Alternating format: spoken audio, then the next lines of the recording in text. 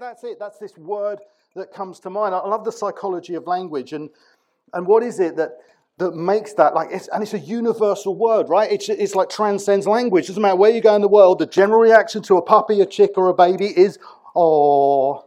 There's several words in the world that like transcend languages. One is taxi. Taxi is universally accepted. Okay is also a universal word, as is apparently coffee. Coffee sounds the same in almost every language.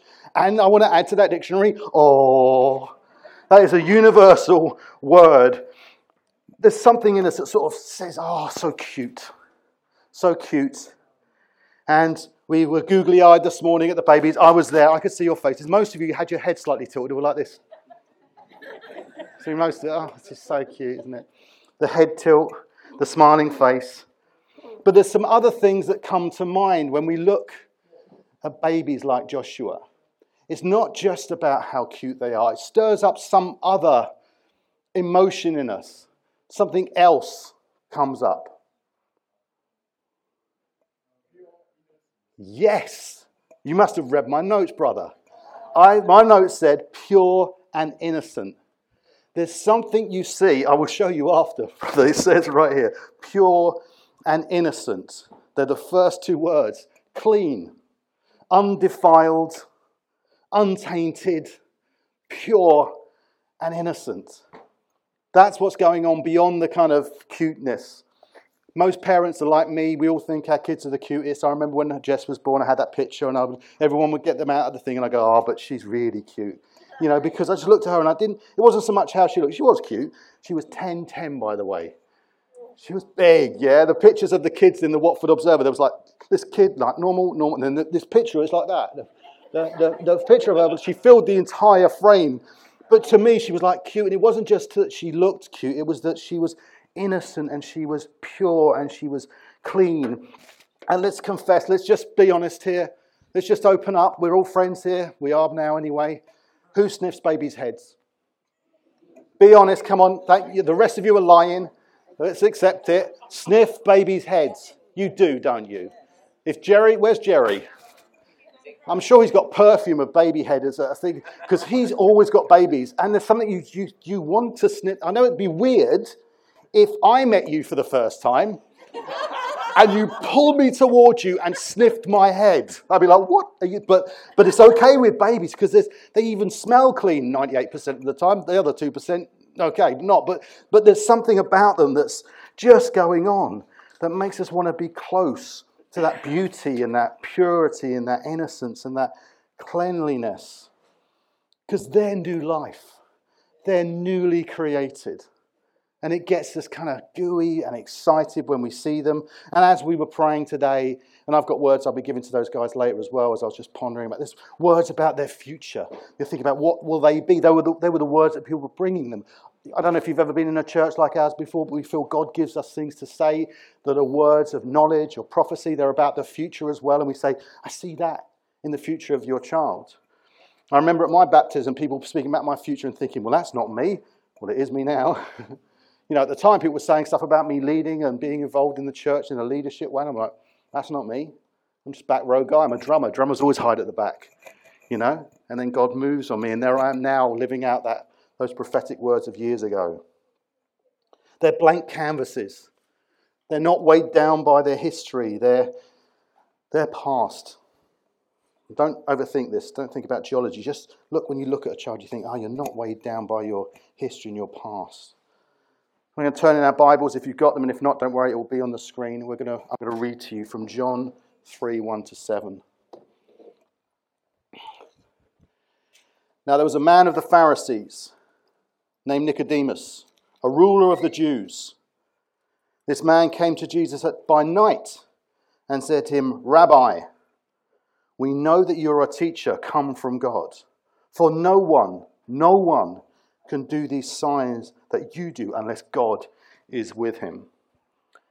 Jesus answered him, Truly, truly, I say to you, unless one is born again, he cannot see the kingdom of God.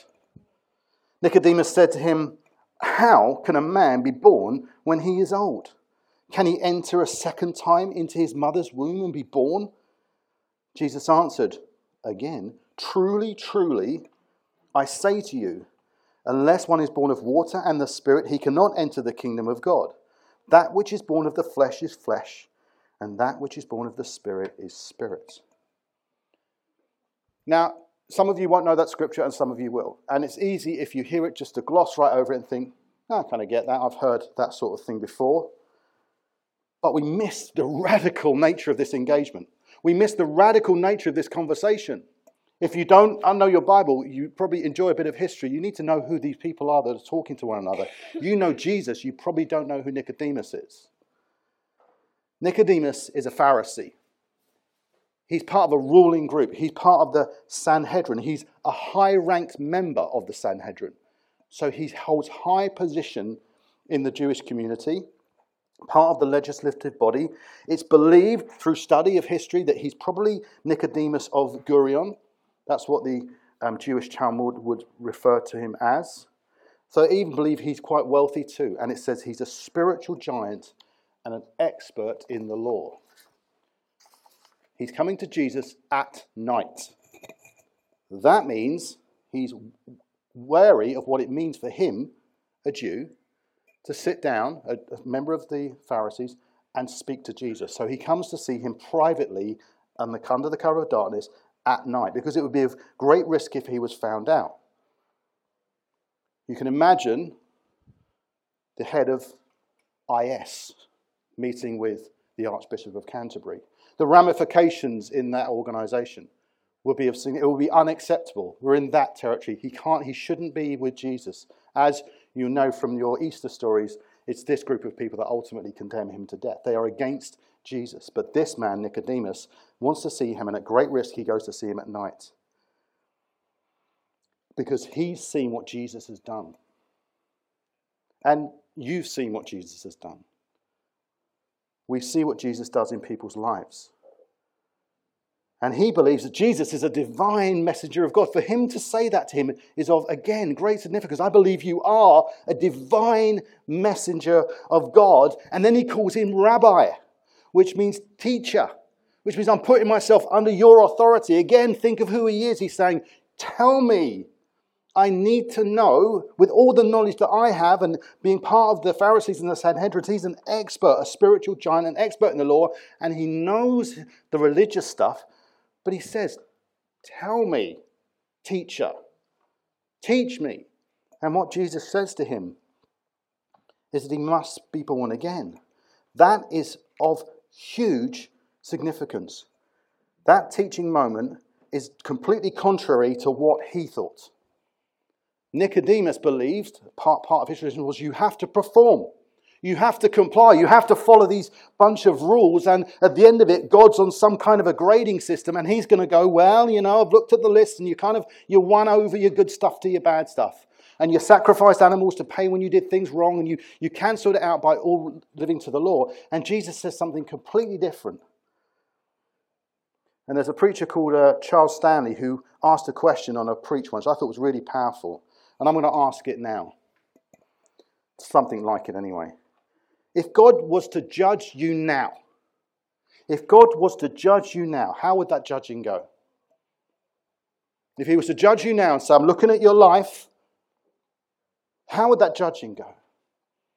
And I'm going to take a chance. I'm reading some minds in the room.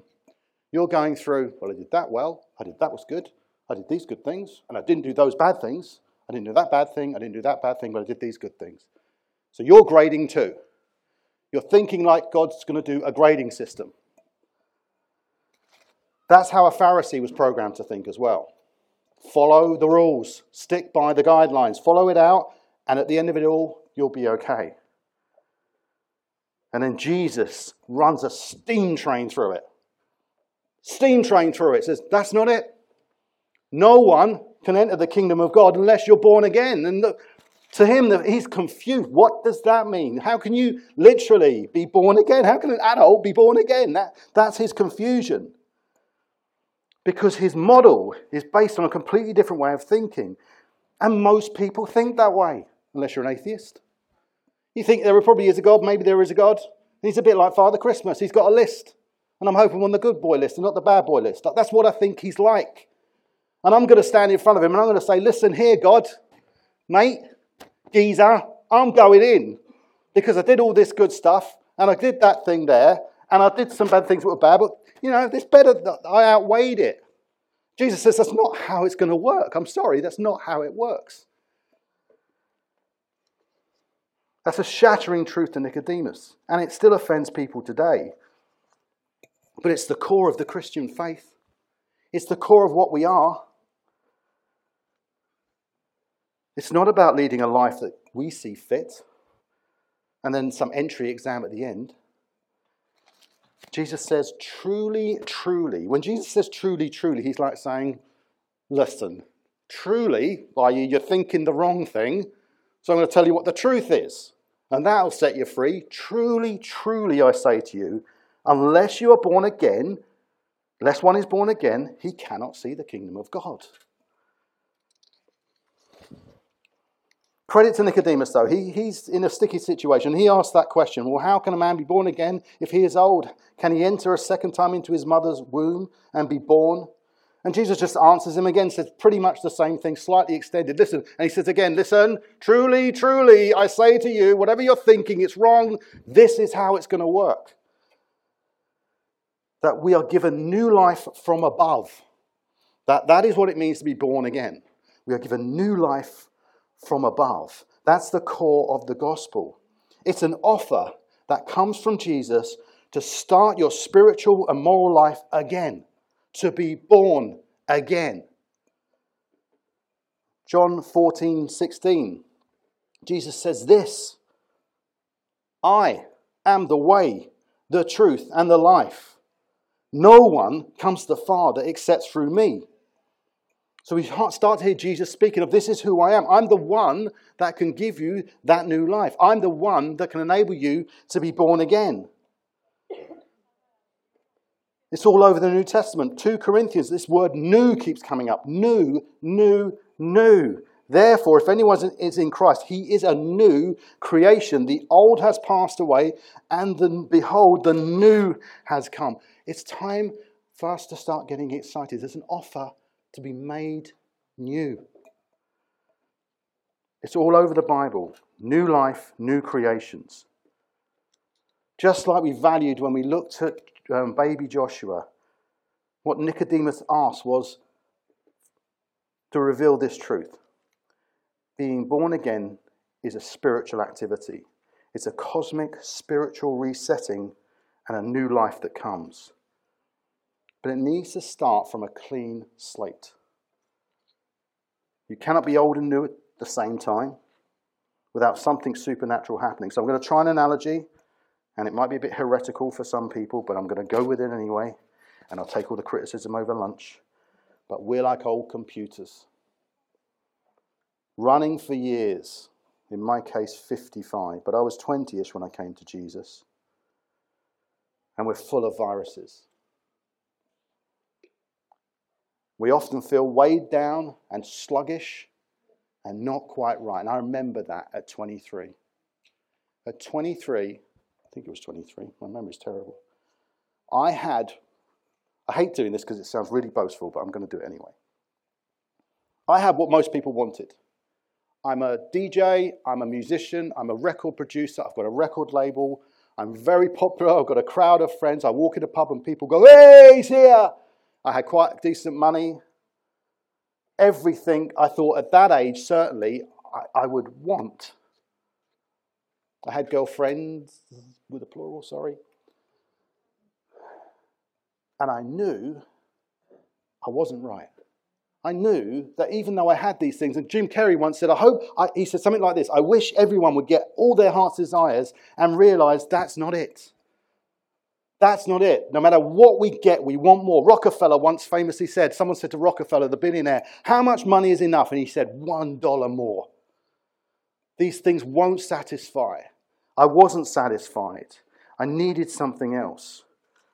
I felt weighed down and sluggish and away from my friends, away from the falsehoods of the jolly Andy who just was super social, was this guy sat in the room going, I just need something else because all I've got isn't it. Jesus says, I am the way, I am the door, I am the life, and no one comes to the Father except through me. What that means is you can't come into the kingdom of God riddled with viruses. Stick with me, the old computer thing's working out okay so far. The kingdom of God is sin-free. The kingdom of God is virus-free. Heaven is virus-free. It's going to be pain-free. It's going to be hurt-free. Hurt for ourselves, hurt that we do to others, free from tears, free from suffering. And we can start to experience it now, not fully, but in part. God offers one way into the kingdom. You need to get virus-free. You need to get sin-free. And the only way to do that is to let Jesus on the cross wipe you clean, wash you with his blood. Jesus is the only way to get a reset for this new life. That is to be born again. John 3:16 said, God so loved the world that he gave his one and only Son, so that whoever believes in him shall not perish. In other words, be rejected due to the sin and the viruses we carry, but have eternal life. And Jesus dies on the cross to take away the sin of mankind and offer you all, every one of us, a full reset. Not getting rid of who we are still who we are, but all that sin that built up in us. Not only what we've got now, but what we'll do and what we'll do in the future, dealt with on the cross. And that sounds good, to enter his presence, virus-free, as Jesus sucks in all the viruses, takes away our sin on the cross. But it's even better, because that's a moment. But God makes all things new. And we're going to go ahead and look at what he makes new. And whether you're a Christian or not, I ask you, listen up. I may not meet many of you again. And I don't want to miss my chance to just at least share with you what I believe. And a lot of us do believe. And I've got 10 words and some scriptures to share with you. And we're just going to see what God does. Because to have a new start, have a new life in Jesus, means a new start. That's what I got at 23. A new start. A chance to say, look, I'm not happy where my life is going, and I've got a new start. 1 John 4:10 said, in this is love, not that we have loved God, but that he has loved us and sent his Son to be a propitiation. That's a payment for our sins. You get this new start. You get this opportunity to start your life again, whether you're 23, 53, 83, whatever. You get this offer of new life to be born again. You get a new position. Whoops. Stop moving on. Oh, there we go. New position, a new relationship. You get to be called a child of God. Romans 8:15 says, for you did not receive the spirit of slavery to fall back into fear, but you have received the spirit of adoption as sons, by whom we can cry, Abba, Father. What that means is you get to call God Dad. Abba is an affectionate term. Israeli kids will call their fathers Abba. It is an affectionate term. It's an intimate term. It means God's gone from this distant off, white-bearded, weird guy you see in those strange pictures who's just judging everyone and frankly not interfering with things he should interfere in and disappointing you. And you get to come close to him and say, hello, Father, hello, Dad, and start a relationship with him. That's what it means to call him Abba, Father. And the other scripture says, see what kind of love the Father has given to us, that we should be called children of God, and so we are. Christians, we use this term incorrectly. Children of God. To be a child of God means you know your Father. That is a child of God. We are not all God's children, sorry to say. I know that might be scandalous in some situations. We're not. It says, accept him as your Father. Accept him. Accept what he says. Accept his Son as your brother. And you will be called a child of God. It's a privilege, it's an honor to be called the title child of God. There's no scripture in the Bible that says we are all God's children. It's a lyric to a song, guys. It's just song lyrics. It's John Farnham. We're all God's children. No, we're not. We have to know our Father. We have to have a relationship with our Father to be his children. Then we get a new guide, a new conscience or consciousness. Romans 8:14, for all who are being led by the Spirit of God, these are the sons of God. Corinthians talks about the testimony of our conscience, that we have behaved in the world with simplicity and godly sincerity. Going with the computer analogy again, sorry those of you that are not enjoying it. But here's the point. The Holy Spirit is then given to us as a kind of antivirus software. Now, this is really pushing the limits of it. But the point is that there's something in us when you come to Jesus and you ask him into your life. God says he will send a helper to you. He will send a helper to you anyway, but he will send a helper to you who's the Holy Spirit. And that Holy Spirit is going, this isn't right. You shouldn't be doing that. You need to stop doing that. You need to push that out. You know the antivirus analogy in that? Yeah, that's what I mean. It's saying this shouldn't be in you anymore. These things of lust that you suffer from. Now, when you become a Christian, just to be clear, when you give your life to Jesus and you become a Christian, you do not then suddenly, everything's sorted. You're allowed, you're wiped clean, your sin is wiped clean, but then the things of the flesh come back. We call them the things of the flesh, temptations, desires, the thing that you want. And the Holy Spirit is going, you don't want that in you. That needs to go. And then it's a journey, an ongoing work of salvation that says, I'm going to walk the way of God and I'm going to try and do things better. I'm going to stop doing those things. I'm not just going to keep saying sorry. I'm going to walk away from those things. I'm going to live a different kind of life. And the Holy Spirit in us does that. It convinces us this is not the right thing to do, Andy. This is not going to help you, benefit you, or bless you. And it's not the way of God. It's not the way of God to be envious. It's not the way of God to be greedy. It's not the way of God to be angry. It's not the way of God to be full of lust. So as those viruses come in, this Holy Spirit's going, you don't want that. You need that out of you. And he gives you the strength and the power to push it out. That's who I am. I'm that guy who's fighting sometimes with it. But my word, as I walk with God, it's nice to feel that he's cleaning me. He's purifying me. Not only did he offer me the reset in Jesus Christ, but as I walk with him in the Holy Spirit, my life is becoming kinder and gentler. We call them the fruits of the Spirit. I'm living a life for him so I can be a more kind husband, a better friend. Someone who doesn't engage in things that I used to engage in. Because they all have consequences. Spending too much money on things I don't need has a knock-on effect. I end up in debt. Watching things I shouldn't watch, horror included. Yes, and pornography when I was a 18, 19-year-old. Stopping that stuff because these are not things that don't have any consequences for the rest of the human race. Never mind they offend God. There's people at the end of those things getting hurt, getting damaged. And the Holy Spirit says, no, Andy, no, I'm going to help you to stop. And so that journey has been a beautiful journey. I'm now 55. I was 23. And God has walked with me. The Holy Spirit has been in me all that time going, we're going to sort that out. Jesus has dealt with that on the cross. That sin is no longer hanging over you, but your lifestyle needs to reflect someone like that. And I'm going to help you. I'm going to help you. I'm going to show you what those things are. And we get a new freedom. If you abide in my word, you are truly my disciples, and you will know the truth, and the truth will set you free. It's good to know. It's good to know what it means to follow Jesus. It's good to know what God wants. It's good to know and not second guess all the time. The word of God is in us and allows us to be taught by the word of God. And it sets you free. You're not second guessing. You're not wondering at the end of life, is this what's going to be? Is this what it is? Do I take my chances or not? There's an assurance. There's a freedom of knowing. I'm not guessing anymore. The word of God says this, and it says it clearly. You are no longer a slave, but a son, and a son, then an heir through God. And you get a new perspective.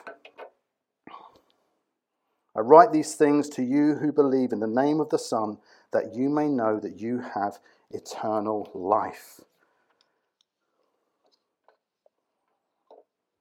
To have eternal life. Like, eternal life is on offer. Eternal life is on offer in Jesus Christ. Eternal life with the God who created all things is the offer. That's what it is. That's what the born again life is. It's saying you have the offer to start an eternal life today. by accepting Jesus Christ dies on the cross to take away your sin, and then walk the way of God, walk in his ways, allow the Holy Spirit to teach you, to mature you, to walk alongside you, to help you walk in this life. And it's a joy-filled life, guys. Trust me. When I was 23, I thought I had it. I didn't have it. It wasn't that great. It's nothing compared to this. Nothing. I'm standing at some big nightclub in London, and we're at the front. I'm doing this thing. And everyone's jumping up and down. It's nothing. That's infinitely better. Sat on that little thing there, bashing out drums to the glory of God is infinitely better than anything the world has to offer. And I knew it, and you know it too. We all know it, really. We want to stand there and go, I'm not going to go. Don't. But inside we're going, yes, he's probably right. That's who I was at 23, sat in that chair. I'm going, not for me, not for me, not for me. The inside is going, yes, it is, yes, it is, yes, it is. I'm going, I'm not doing this. Oh, what's your hand doing in the air? Get it down. Then this guy praised me to the kingdom of God. Because I stopped fighting. And I'm telling you, it was the best decision I could ever have made. Because the life I have now is full of God's grace. And I don't feel condemned by anything I do. I feel full of God's grace and mercy. Yes, I mess up. Of course I mess up. But God helps me to grow and strengthen and mature and be a good person, a loving person who hopefully reflects his nature.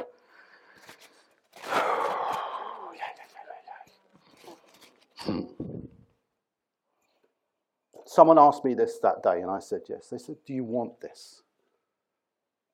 Do you want it? It's a free offer. Costs a fortune. Costs the life of the Son of God. But it's a free offer. That restart, that new life, that born again opportunity to say, okay, I don't know that, this is how I thought. I have no idea of the details. I've got a million questions. But I want that. I want that. I want to start again. Even at 23, I want to start again. God, can I have that? Can I have that? Do I need to do anything for it? It's like, no, just believe that's what Jesus did. And then we'll walk together in this long journey of the following 30 years and hopefully 30 more to come while I discover how I walk closer and closer to God as I go. You're in the room, guys. You're going, oh, I wish he'd shut up. I wish he'd shut up. He's really starting to annoy me now. And there's a voice going, listen to him.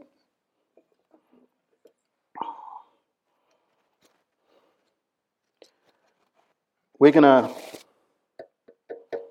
give you an opportunity, and I don't want to put anyone in an awkward position, but all I'm going to say, don't walk out today and think, I'll go away and ponder that. If you know this is you and God's calling you to say, at least have a conversation with someone about that. At least come and talk to someone properly about that. Stop dodging, stop running, stop trying to squirm around and have a conversation with someone about it. Maybe today's the day you make that commitment I made those years ago. Maybe it's not. But there's enough of us around today, and there'll be a prayer team. I think we're going to have to put them in that corner today because there's no corner over there. They'll be there as well. They can talk to you. They can pray with you if you want. And any of us who are here over lunch are happy to talk to you. The question is, do you want this new life? Do you want this restart? And for the Christians amongst us, I'm sorry. No, someone told me not to keep saying sorry, so I'm not going to say, I'm not sorry about this at all. I'm not sorry. Yes, thank you. Your antivirus software is out of date. You've neglected it, you know it, you've left it, some things have crept back into your life, patterns have returned, and you're not rejecting them like you used to. You're entertaining them, you're letting them run on. Now, you may not be in the depths of the sin you once were in before, but you think, yeah, I'm kind of back there again. I'm there. I'm spending money I shouldn't spend. I'm coveting things I shouldn't cover. I want things I shouldn't want. And it's not good. It doesn't make me feel right. It feels like I've got a virus in me. Jesus paid. Don't worry. Jesus dealt with it. But you need to get it out of you. And that's what we refer to as the filling of the Holy Spirit. That's not all of it, but that's a big part of it. And sometimes us as Christians need to be refilled with the Holy Spirit to almost go, right, let's get that stuff dealt with. And I know you're there. I know you're people thinking, hey, you know what? It's crept back. I'm doing patterns. By the way, So stand up if that is you. That's me, guys.